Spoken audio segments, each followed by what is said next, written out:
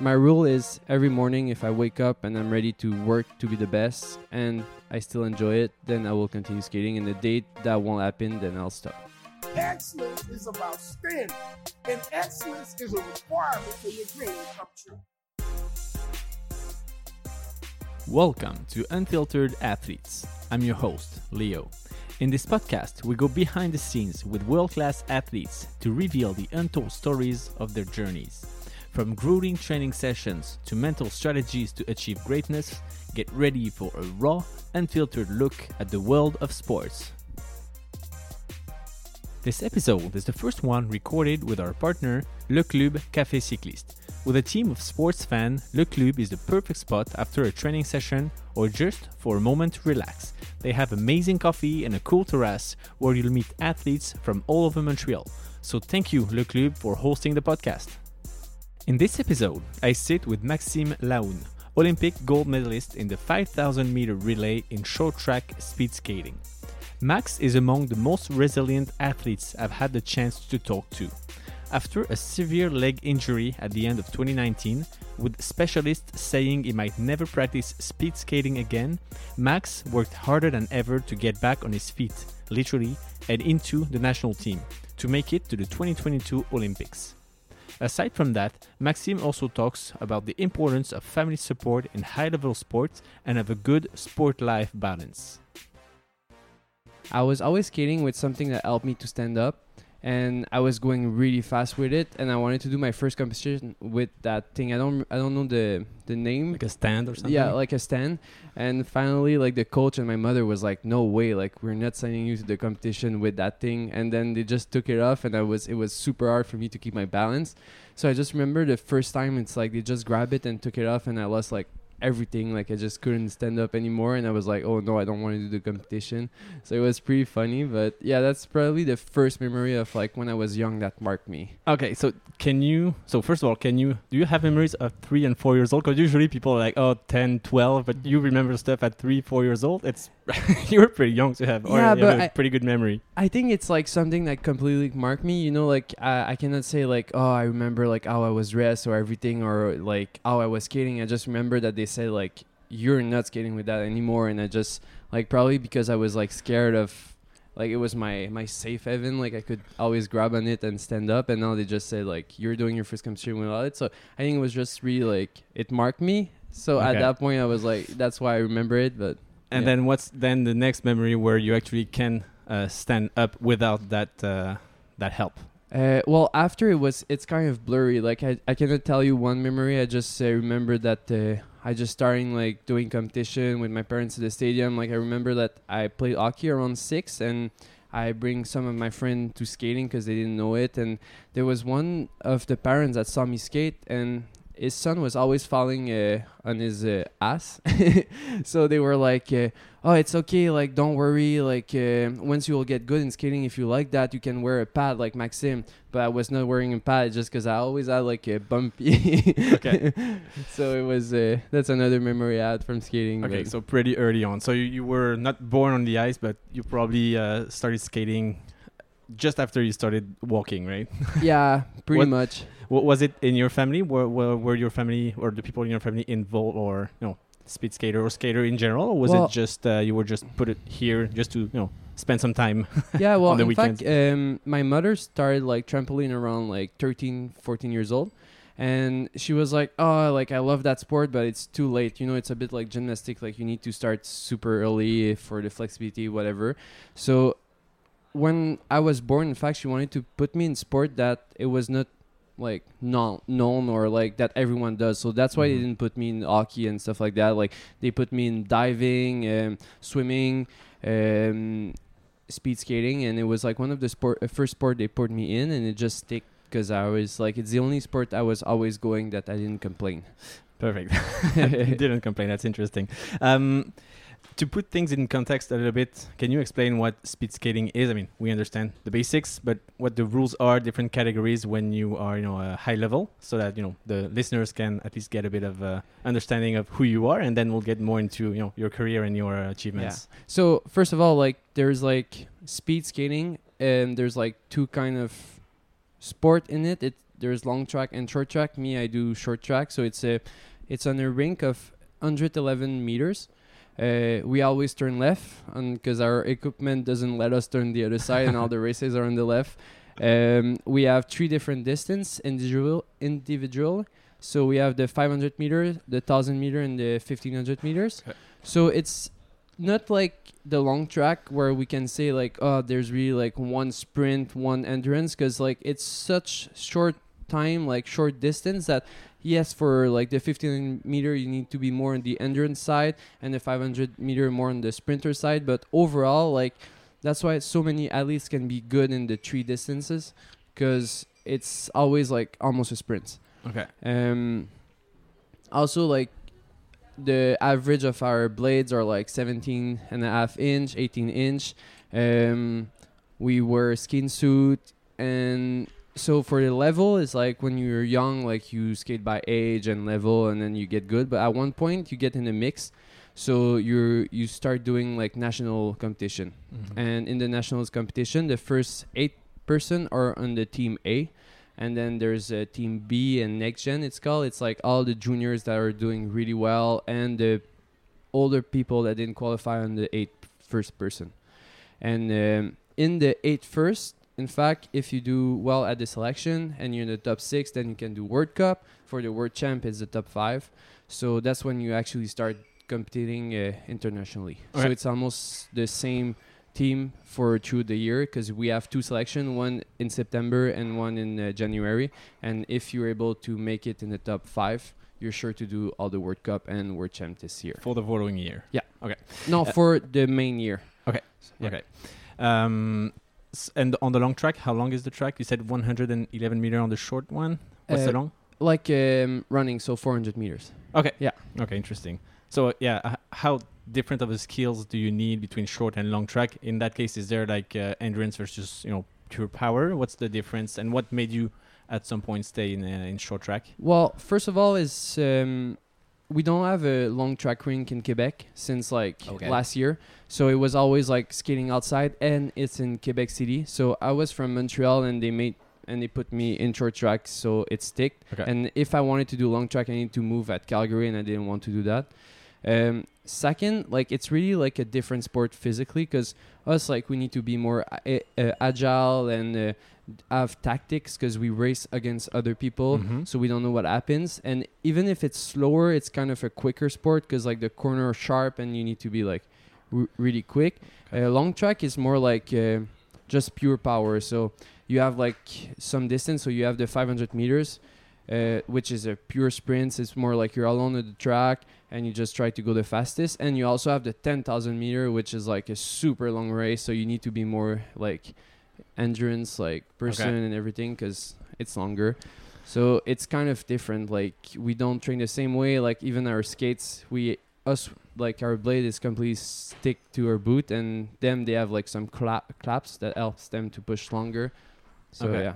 And is there in Canada, also in Quebec, I guess it's more short track, and in Canada, is there one that is more covered or broadcasted than the rest, or is Canada known for both distances or both categories? I think that's a tricky question. I think long tracker, if they it's really different. Is there like a competition or between a long tracker and a short tracker, or is there like are you friends, enemies, or do you just don't care because it's completely different? Well, I think we come from Canada, so once we get to the games or internationally, like we both want to win, and we're proud from one to the other. There's a lot of short tracker that go do long track, so it's like it's the same sport, finally, just different. Like, so yes, you're able to do both, but it's just like once you get to the international, what I can say in fact is that I think Quebec, we're stronger in short track, and the West is stronger in long track.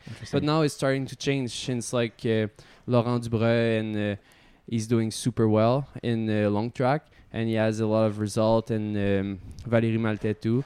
But I think we're just like really strong in speed skating overall in Canada. Like in short track, we have a long history of being strong. In long track, it's like the Dutch are stronger than us normally, but now we're starting to win a lot of medals. So it's, we're pretty strong. Just interesting. Very interesting.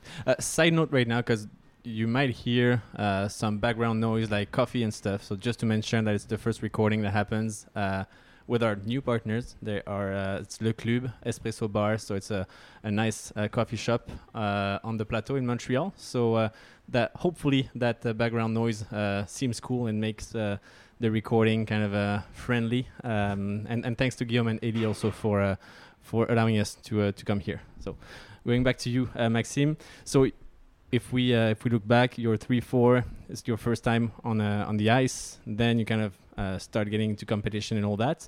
How were you? I mean, in school, and when did you kind of discover that short track and speed skating was more than just fun in a way, and that you wanted to reach the top? Well, in fact, I don't have a memory of that. I just know that at 6-year-old, my parents told me that I told them that I wanted to go to the Olympic Games.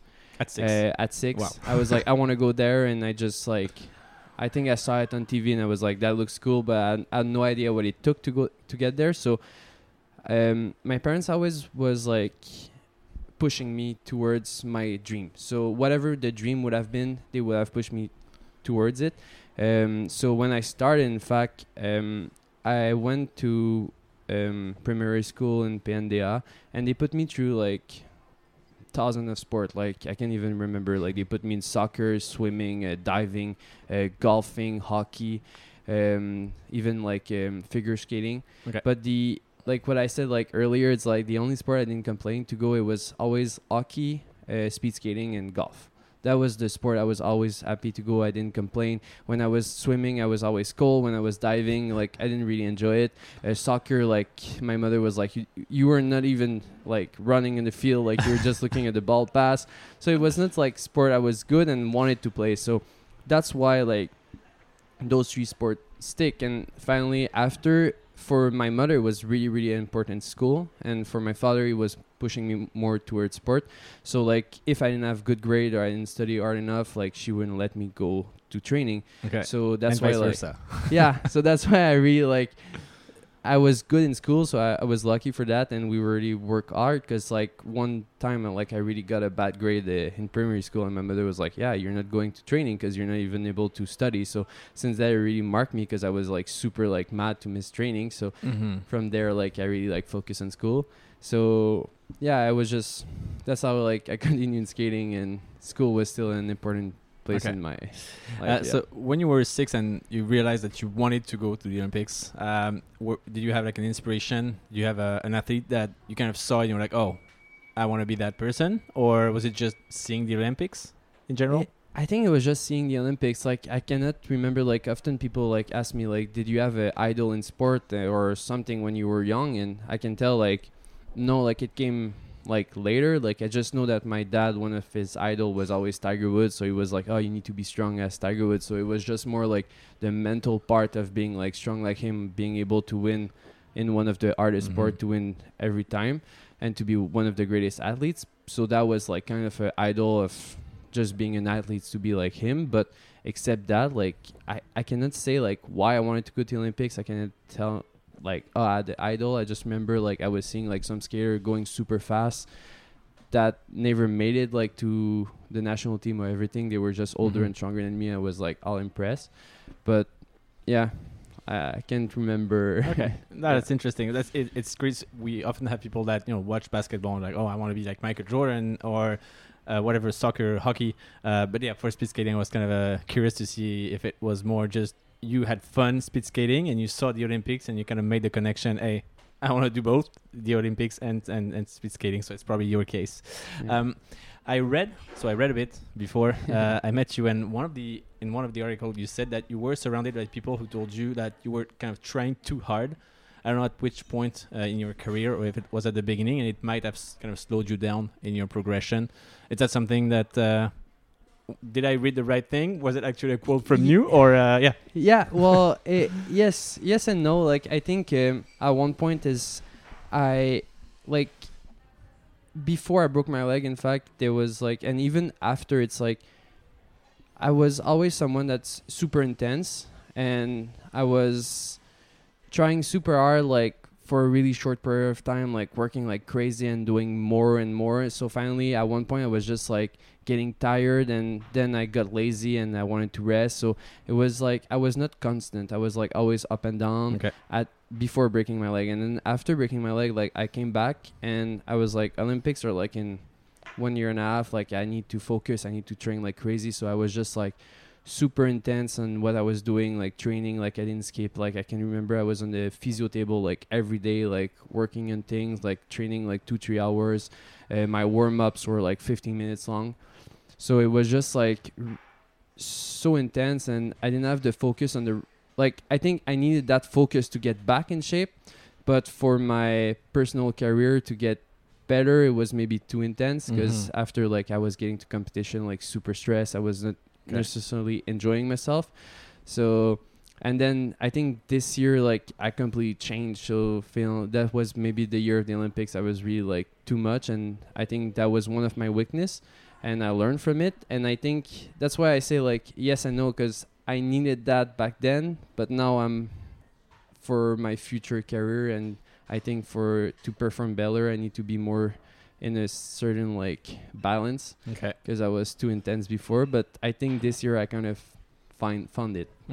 That's nice. So you mentioned your accident. Of course it's the central part, or some things there's probably a before and an after. So can you again contextualize a bit what happens that day? I think November 2019 or something like that. 22nd November 2019. Okay, so you know the date like a birth date almost, or like a rebirth date. So what exactly happens that day? So in fact, it was my first year like I qualified for World Cup like officially for all the year, and we were doing like practice races, and I was doing an outside pass, and something like a shady move happened inside of me, and they fell and they just grabbed my feet, so it stays stuck in the ice, and I just turned around, so like my leg just snapped.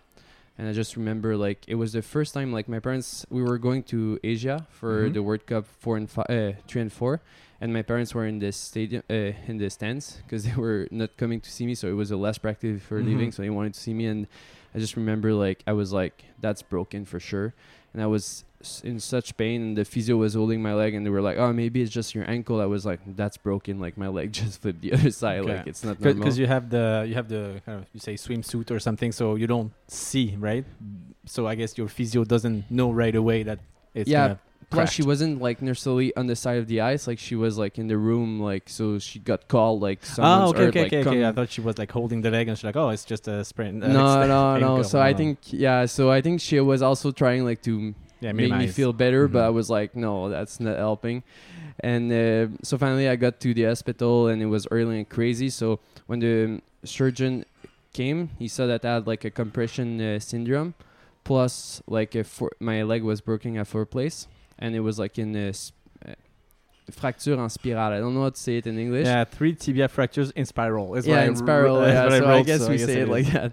But so finally, so like he was like, it's because it broke while kind of twisting. It's not just a break like a soccer player could have his leg broken. It's because it broke as if you were kind of twisting on a stick or something. Yeah, and that's pretty like, crazy. Yeah, and they were like, that's worse than if it just clean cut. So like when the surgeon came, like it was already the question, like my parents were like, when will it get back in the ice? Like it was just fresh. So I wanted to get back in the ice, because like we knew that my dream was to go to the Olympics, and it was really coming soon. So when he saw that, and he needed to like operate me like right away, because it was super dangerous. So a compression syndrome, in fact, it's like there's so much blood pressure that it compresses your muscles and everything, and if you don't operate, and finally they do like 2 big cut each side of my lower leg, and they leave it open, so like all like the blood and can come out, because if they say it, they leave it like that and it get compressed, like my muscle can die, and then they need to amputate. So it's super risky. So finally they operate me right away. They put me like a rod, a plate, and 9 screws to stabilize everything. Plus I had like 2 huge gap on the both sides of my leg. Yeah, I saw the pictures. Like, is that really really finished, or is it in the work? So it was really bad. So finally I got to the hospital. 3 days went, and then they came back and saw like if they could close it. I was still at the hospital because they need to stabilize me, plus my wound was open, so they can not send me like at home. So I just remember he came, he was like, oh, finally, like it's better, like we can close it.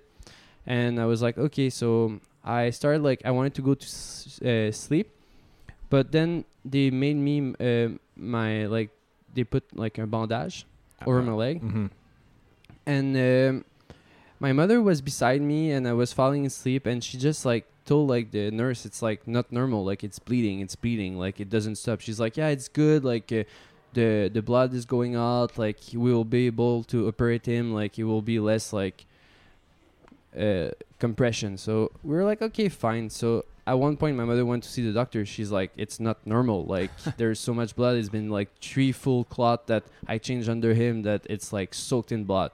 So he's like, okay. And then finally when she comes back, she's like, I wake up from a nap and I don't feel good. She go run to grab the doctor. So I was doing like an hemorrhagia. Okay. I was losing all my blood. Jesus. And when they got me to the operation room again, I lost 2 liters of blood. Wow. Like so then they operated me and everything. So I was sent back like up.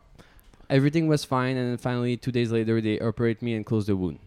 So then that was my episode at the hospital. And then I was training. I was trying to get back to training. And the surgeon was really, really nice because what we did is that we pushed the maximum we could push. So like he just didn't put me a cast even if maybe I needed one because he wanted me to be able to move my ankle. He wanted me to be able like to do some movement. So since the day I came back home, like I remember I was in my bed and my mother was like throwing me weights and was like, train your arms, even if I didn't need, because she wanted me to move. And it was like really a long recovery I had. And like the physio, like remember it was a new physio on the team, like Antoine, and he was coming like walking from the ring to my place to come treat me and going back because I was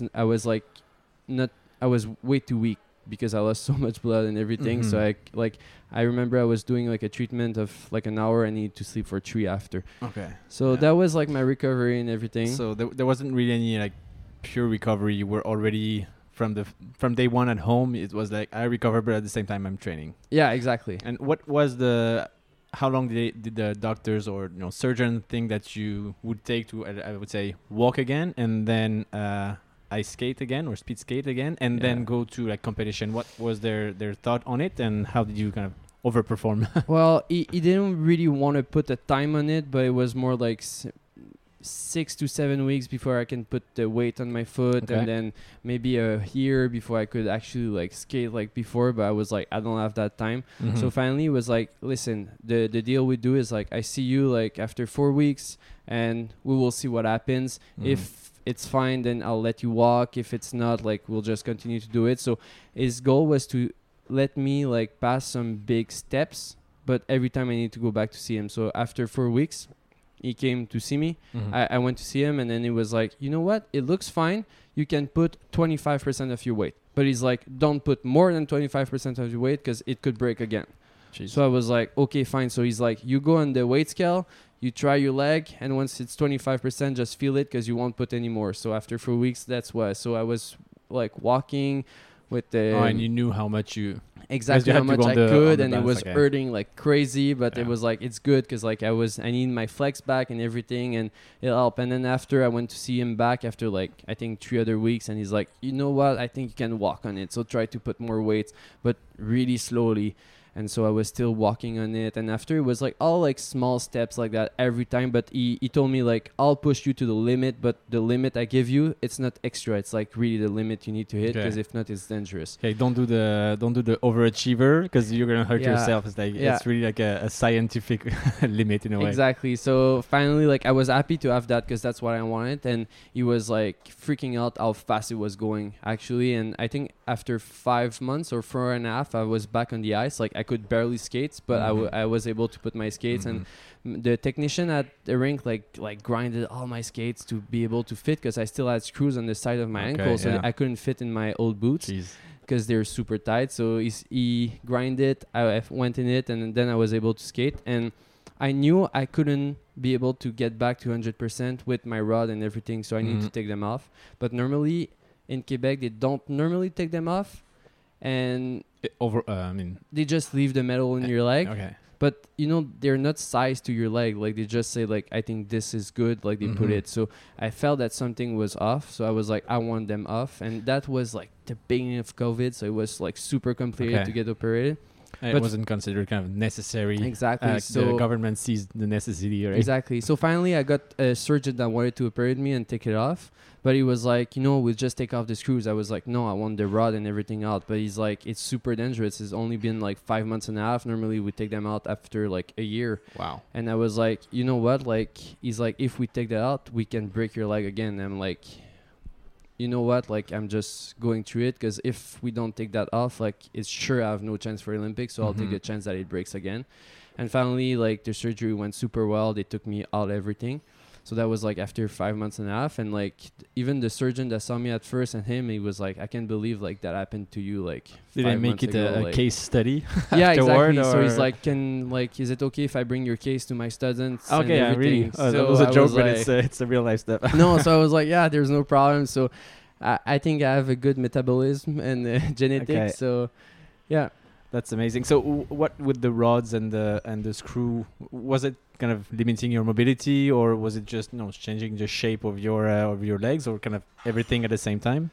Everything at the same time. I think like it was, I was trying to run, and it was not even my leg. Like, yes, the fracture, I could still feel them, and I still feel them sometimes through the days here. But it was more like I felt that the rod was like really like pushing in my kneecap. And then the screws was like always hurting, because like finally like there's always movement, and the boots were like really like pushing on it. So I was like, that's weird, but yeah. Okay. So that's why I wanted them out. So there's clearly like a before and an after. The after is you going to the Olympics, and it's whatever will come next. Apart from your mindset, you said that you kind of changed how hard you worked before to a more balanced lifestyle. What kind of changed in your personal life in your way, and also for your career? Well, in my personal life, I think I just noticed like how important my family was, and like I actually couldn't have done that without them. Like, just to be surrounded by, like, I never had a bad day. Like, even with my broken leg, I just remember like I cried at the hospital the first day I arrived, because of a mix of I was sad not going to like the World Cup, because I was super excited to go to Asia, and because it was hurting. But after that, like, just having them around, and there was never a doubt in their head that I was not going to make it. So for me, it was like, oh, it's easy. And I had so much support from my friends, my family, that after it was just like a question of when would I get back, and not if I will be able to get back. So I think that really changed. And honestly, like, it made me mature, like, through my athlete career. Like, I understood like what was important, what wasn't important. I understood like how to work better, like, because finally, like when they say like try to be positive and like win, like every small step needs to be a win. And at first I was like, that's a bit stupid, because like I just want to be the best, and right now it's not working. Like, why? But then when you break your leg, like, clearly I won't be able to squat 200 kilograms like tomorrow. So it's just like small victory every day was my goal. Like, at first my knee was not able to bend more than like 120 degrees. It was like, how would I get in standing position for skating? So it was just like every degree, like I was winning with the physio. I was like super happy. So I think that was a mindset that changed me, and I understood like what was my weakness and what was my strength, and on which one to work when. So finally, when like now that it passed and I have no more problem with my leg, it's just helped me as an athlete, because I know like, oh, now I need to work on that. Now I need to work on this. And like other thing doesn't look like important for me that before was like really messing with my head, Okay. So does it also in a way help you enjoying the small wins? Because you have like a 1 in 1,000 type of personality, because you're high level athletes, so you want to reach the very best every single time you do whatever you do. And did you feel that there was a difference between the before and the after, where because of that recovery you had to every single day, like you say, enjoy the small win of, hey, my knee bends from now it's 118 and then it's 116, and then at some point you managed to kind of bend it completely? And did it make you enjoy those small moments that kind of help you now as you try to progress more on the speed skating side, to be more like appreciative of those small wins every single day, and maybe that helps you also get your kind of balanced life. Yeah, well, yes. In fact, it's just, those small wins.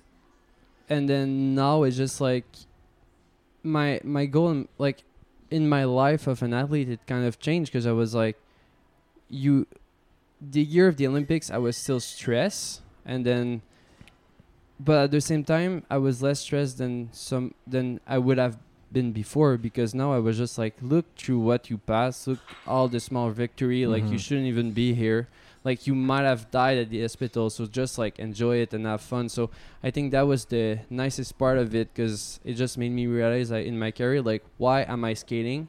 Before I was just skating to skate because it's something that I always did. And when I broke my leg, in fact, I was like asking myself too, like, are you skating for the good reason? And finally the answer was like, yes, I skate because I love it. So like with the small win and the fact that I like understood that I skate because I love, then it was completely different. Like my approach to skating was a lot more like fun. Okay. And you think you end up a better speed skater after that accident? We say what doesn't kill you makes you stronger. It's a very basic saying. But at the end, do you think you would have reached the level you have right now if you had not had that injury? Or do you think it kind of slowed you down to progress? I honestly don't think it slowed me down. I don't know if I would have been able to have that, because I always had trouble to have like a certain constancy and everything in training. And I was really stressed, and that was impacting the way I was skating. So I don't know if I would have been at the same level, but honestly, I kind of wish it happened like sooner in my career, because now like I like the point where I am right now as an athlete, and I wish like it wouldn't have been at 26, because it's normal too, like I'm way more mature and everything. And I remember when I was young and I got on the team, everyone was like, don't worry, like you will mature to it. And now like I'm one of the oldest on the team, so it's different. So I don't know if it's just the maturity of in my age that got me there, or my leg, but I think it's a mix of everything. So yeah. Okay. So you're back on the ice and started doing competition again end of 2020, early 2021, I guess? Something yes. like that? Okay. Yeah. And then the Olympics are about 52 weeks ahead, like a year. What comes next, and how do you manage to go back to it and bring us to the moment when you win the gold medal in relay? Well, towards there, I was just like, I need to start training like crazy and everything. And then the selection was like coming in so fast. Just before, in fact, my first competition back was my first World Championship in Netherlands. So there was no selection back then. So they choose me because I was like really in shape and training to skate all the distance. And I got there, finished 6th in the 1500 for my first World Champ, and it was crazy. I was super happy, and then did some races, but like I could tell that I was back in shape and was able to like compete against all the best like in the world. So that made me in confidence, and then got the Olympic selection, and then we really went like I wanted. Like I was stressed, didn't skate exactly all perfect, and then the last weekend I got hurt, like I got a knee to the face, so I got a concussion. So it was really a stressful event, because I didn't know if like they would take me for the team, because it was like I was like on the edge, and they needed like to give me like a buy request. But finally they gave it to me, because they like said that I think like you would have qualified anyway, like you were strong in training and everything. So then it was like for competition to qualify your country to the Olympics, and this one like they give me the 500 meters because they thought like that would be the best like distance I would be in, but it was not the distance I actually liked. Okay. So like the first competition I did was in the distance I don't really like for qualifying your country, so I couldn't mess up. So those first competition I was like super stressed. So I didn't really skate like I wanted, but I really learned towards it, and it made me like understood like what I need to do and how to skate better. But at least in the relay, like we were really doing well, and every time like I think we had a good strategy, because one of our finisher is like Steven Dubois, and me and Jordan, like we kind of have the biggest push of the team, so we were always like the one pushing Steven to finish. Okay. And so we were both like switching position, like he was doing the final, I was doing the semi, or vice versa. And then we were really confident because all year like we got like I think 2 gold, 1 silver and 4 competition, and we worked like crazy on the relay. And I think as a team that's the medal we won the most. So when we got to the Olympics, like the vibe was so cool. We were like all relaxed, and I knew it was going to go well. And like we did probably one of the best relay ever. Like it was like pretty nice. And I just remember like when I got on the ice and I just like was like, oh god, like we're like Olympic champion. Like I couldn't believe it. And still at this day, like it's just an unreal feeling. And I just remember like it was the last event of the Olympics. We finished on like the perfect notes. Like I couldn't describe it. It was just unreal. Awesome. And just to win as a team too, it's like, you know, winning an Olympic gold individually, it's incredible. I think everyone wants it, and it's like self-achieving. But to win it as a group, like the feeling to be able to like do it with your teammates, it's there's nothing that can beat you it. share the exactly. success with people, whether instead of having successing on your own in a way. Yeah, exactly. So what's next now? So you're 26. I'm feeling so old now. It's weird. What's next for you? I guess that point is the top, the pinnacle of your career as of today, probably. But what can you achieve more? What is success for you in the next 2, 3, 5 years? Well, I think honestly, like my goal is to go to the next Olympic Games. It's Milan, right? Exactly. We're almost the same team right now that is still skating. Like there's just Charles Hamelin that stopped.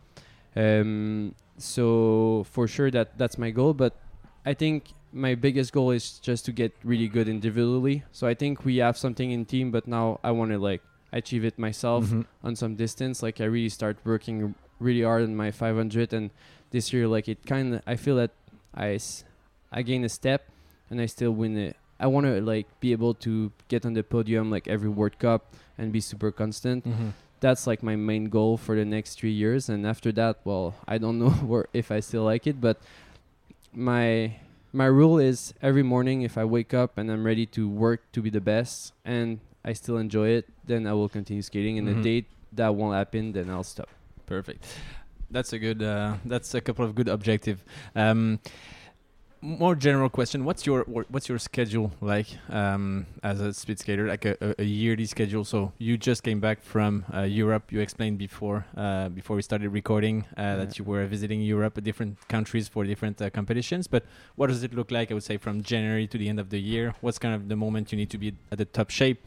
You have off time. You spend more time at home, Montreal, or on the road. What does it look like for you? Well, in fact, in a normal year, you have 6 World Cup. Let's say that you qualify for everything. You have 6 World Cup, 1 World Champ, and 2 selection. So the national selection, there's one in September, October, and one in January. And those one makes you qualify for the World Cup and the World Champ. So it's you compete against all the best in Canada, and the top 6 goes to the next competition. And how the World Cups work is like you have 2 World Cups like stick together, so 1 weekend back to back, and after a break, 1 weekend back to back, a break, normally Christmas break, and then another in February, and then finally World Champs is in March. So the season is like about 6 months, but the overall season is like 11 months because we use like a big 5 months to get back in shape, and that's all summer. So I start back like on the ice the 1st of May, and then we will train until the 1st of October where the competition season starts. Okay, so you're officially right now, because it's mid-April, on your quote-unquote off time, even though you start training again.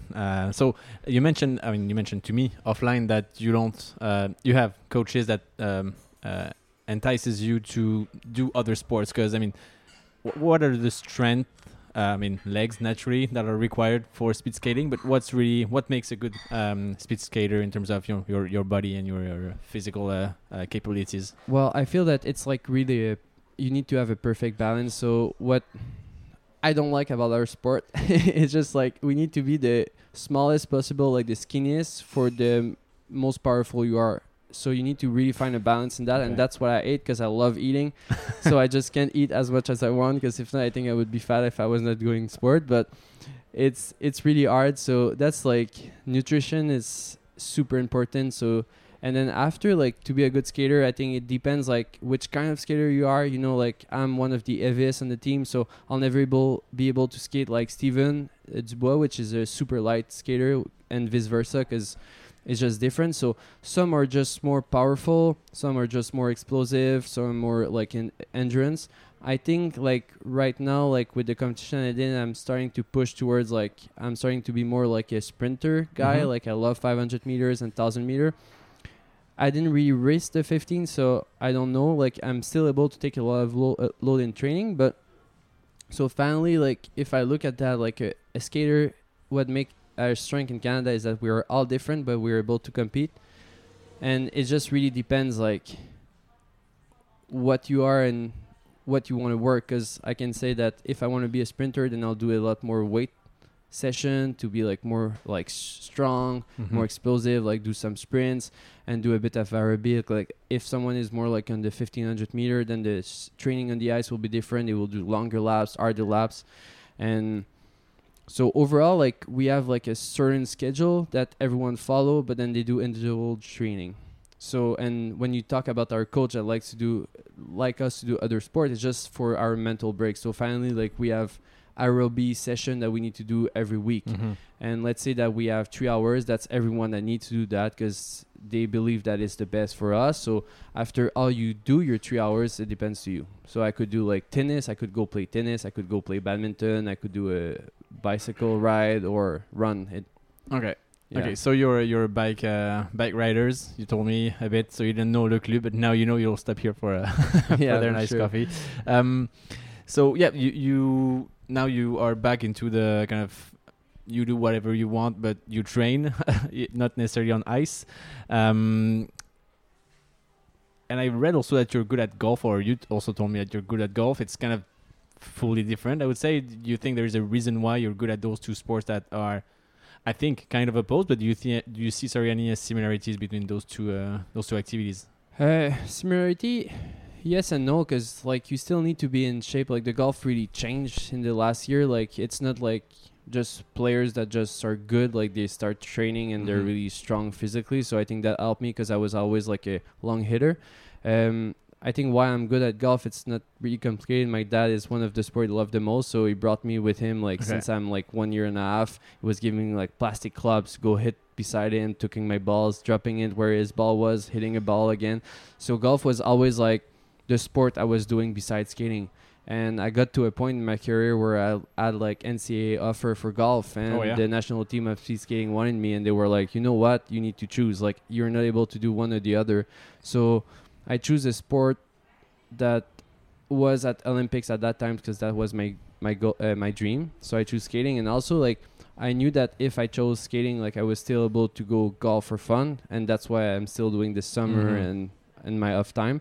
But if I chose, like, golf, then I would never skate again because it's not a fun sport just to do because your legs are hurting, and if you're not in shape, then your legs are hurting and you don't even go fast. And me, what I love is to go fast, so that's why I chose skating. But the reason why I'm good at golf is just it was the same sport I was doing since I'm super young, and that my dad, like, brought me towards it.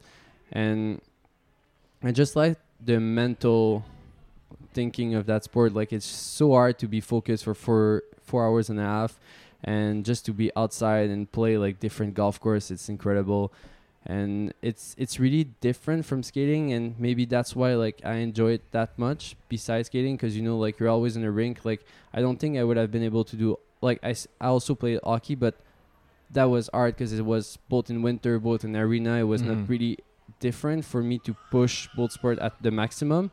But now, like, golf and speed skating was perfect because it was, like, two opposite. It was two different seasons. It was, so when I was golfing, I was not thinking about speed skating, and when I was speed skating, I was not talking about golfing. So I think it was, like, the perfect mix.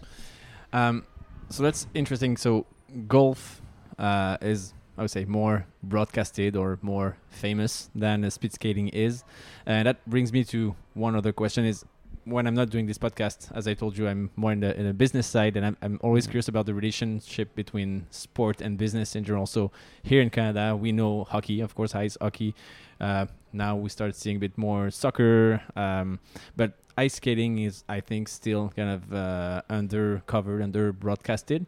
So are you a professional, considered a professional in the, making money off of it sense of the professional word, sorry, or or do you have like sponsors, and how do you live off the sports? And because you have to travel, you have to get your gears and all that. So how does it work? And are there of the top 5 in Canada maybe are professionals, and the other one needs to have kind of a side job to make ends meet? How does that work? Well, first, like, we're not considered like professional, like we're really like a amateur sport, but we still get a funding for government. It's not like a big funding, but just enough like to be able like to live, like I wouldn't be able to say like even like the best speed skater, like they won't, like in Canada, I mean, like they won't be able like to stop their career and never work again. Like it's not that kind of money. Like you just are able to live off of your money, and the best you get, then you get sponsored. Like right now I have a sponsor, it's Isla, like it's the biggest like lenses company like in the world, and I got it because of my dad, because it was in the optical business, so they really support me and they help me towards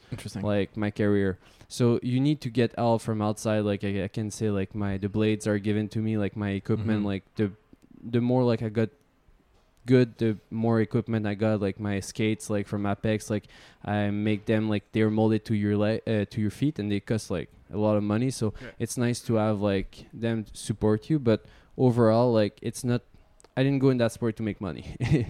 And I find that it's sad that it's not a well-known sport, because like every time that we go to the Olympics, like people are like, yeah, speed skating is incredible, like we love to watch it, but then after the Olympics, like it gets dead, and the only thing like the news cover, it's like they cover like hockey in Canada, and yes, we're good, but we're also good in other sport.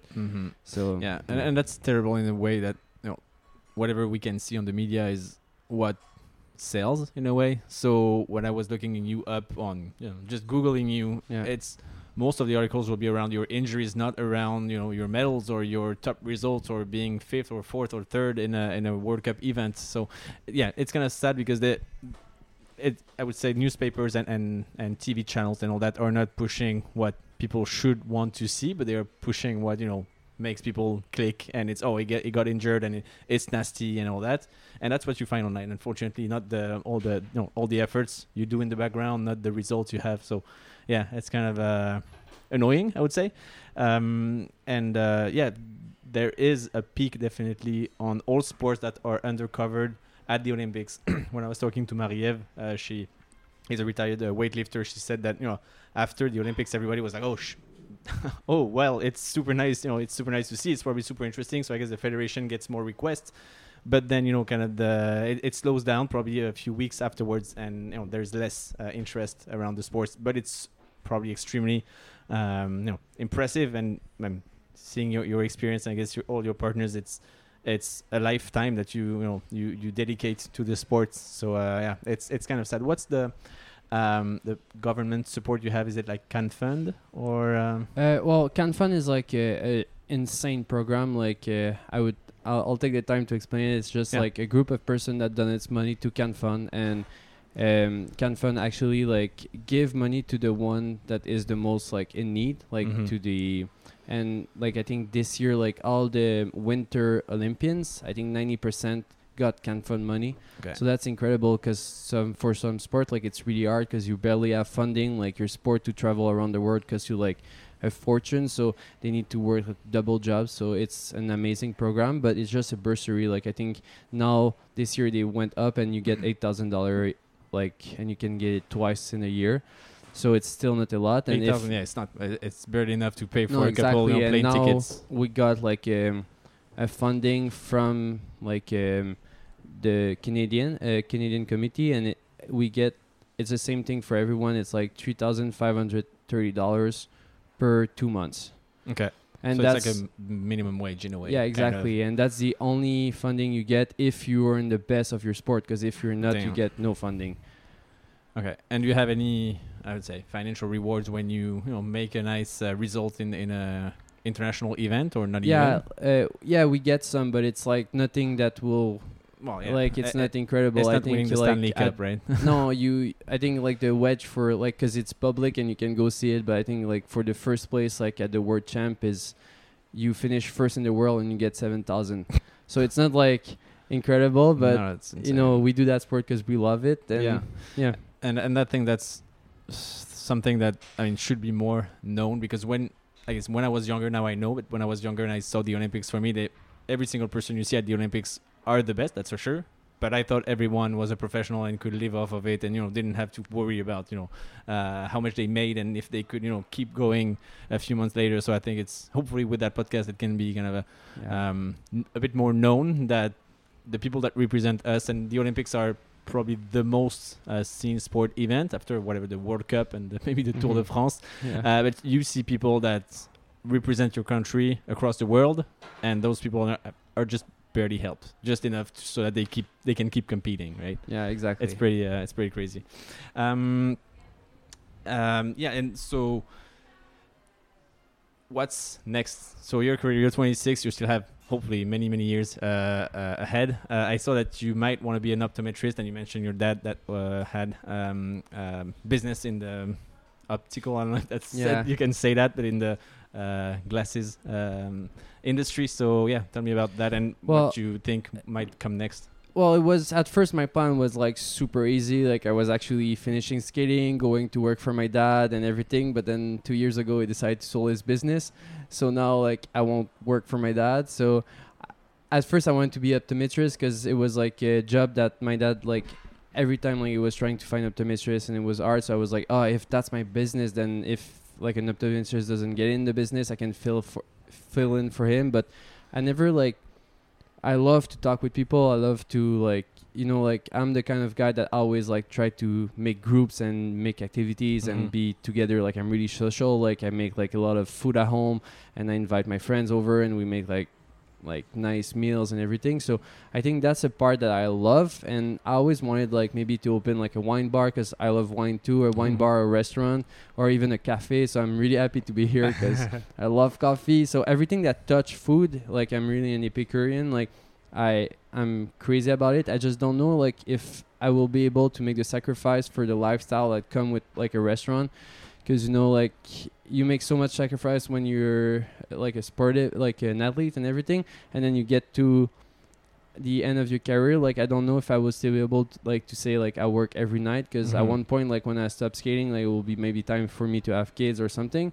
So like my parents, what I love about my parents is that they were always there for me when I need them, and like even if my dad was working like really hard, like it was still able to take time off to come see me. But like in a restaurant, like you miss a lot of nights and everything, and if your kids go to school in the day, then you don't see them. So that's something that I really want to, but at the same time I don't know if I'll be able like to live the lifestyle. So maybe a cafe, maybe I don't know, we'll see. But I have a lot of things that I want to do. Like I love school, I want to go back, but because of skating I really never like took the time to see if I would be able to do a full-time job at it. Like there's a lot of things I love, but could it be my job for the rest of my life? I don't know. Yeah, and at the end of the day, when you are a high-level athlete, you kind of give your 110% every day. So probably not a 9-to-5 job would fit your personality, I would say. But I learned something recently that's called, I think, the kind of post-Olympic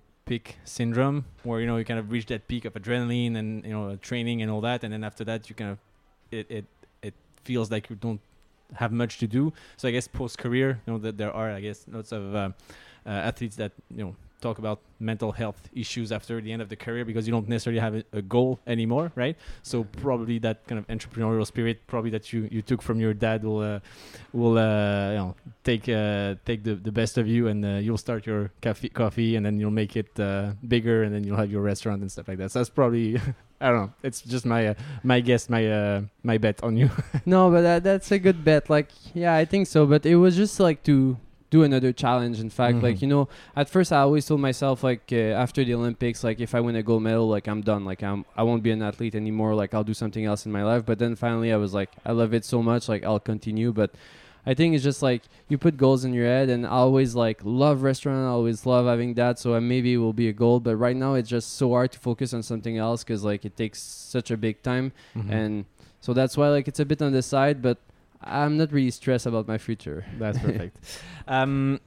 one of the scripted question that I didn't tell you before we recorded is if you were able to meet the 10-year-old Maxime, and you could give him a couple of advice, what would they be? I think I would say listen more to your parents, because I kind of lost a lot of years of maybe I wouldn't have need to pass that. Maybe in fact it helped me for now because I'm more mature, but I was a bit they tell you something and you're yeah, it's fine.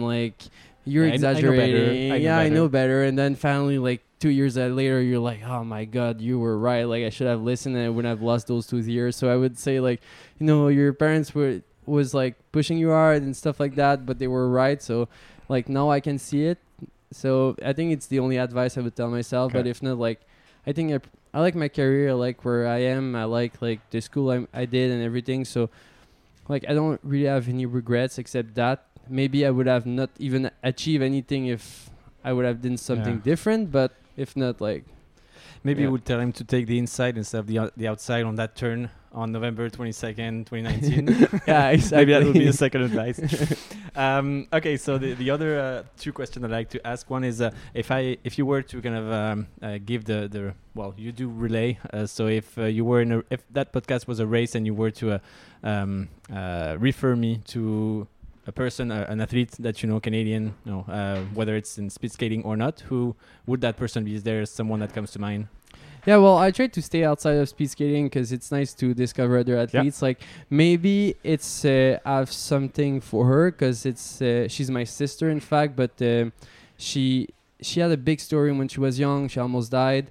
Also, but she's part of the Canadian team for the sourds et muets. Okay. And she just went to the Olympics. For which sport? Golf. Oh, okay. Yeah, maybe you said for golf and everything. So it's pretty amazing, and everything she went through, I think it's a nice story to come to, and it's this would be an amazing story. It's impressive to see, even if I'm her brother, to see it from outside and everything she achieved, it's really something. So. Yeah, I would tell her to go see her. I'm pretty sure you have an easy contact with her. So if you can introduce, that will be wonderful. The next one is, so I'm building at my place a wall of fame where I want to hang a few gears from successful athletes with a nice signature on it. Is there something that you have in your old drawers that's about to go to trash that you might have for me? Yeah, we have a couple of skin suit per year, so it's been a couple of years on the national team, so I probably have one for you. If you have one that's about to go to trash, that will be wonderful. I'm sure it will look pretty awesome on the wall. Okay, so I know we didn't talk about your image and how social media and all that. Is there a place where our listeners should follow you after that episode? I try to be active on social media because nowadays everything is on social media. You can reach me on Facebook or Instagram. I don't really have I have a LinkedIn, but I'm not really on it. I still don't know how it works that much.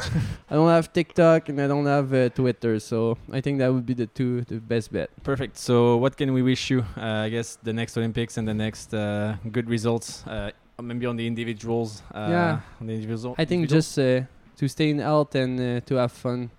And that's the most important. Thanks so much, Maxime, for coming here. I'm sure we'll be in touch pretty soon, and hopefully I can have a chat with your sister. Super. Thank you very much. Bye-bye. If you're still here, it's probably because you liked the episode, right? So, if you want the podcast to grow and get more exceptional athletes, you can play your part by following us on your favorite podcast platform and on Instagram at unfiltered.athletes. It really helps us. And until next time, enjoy life.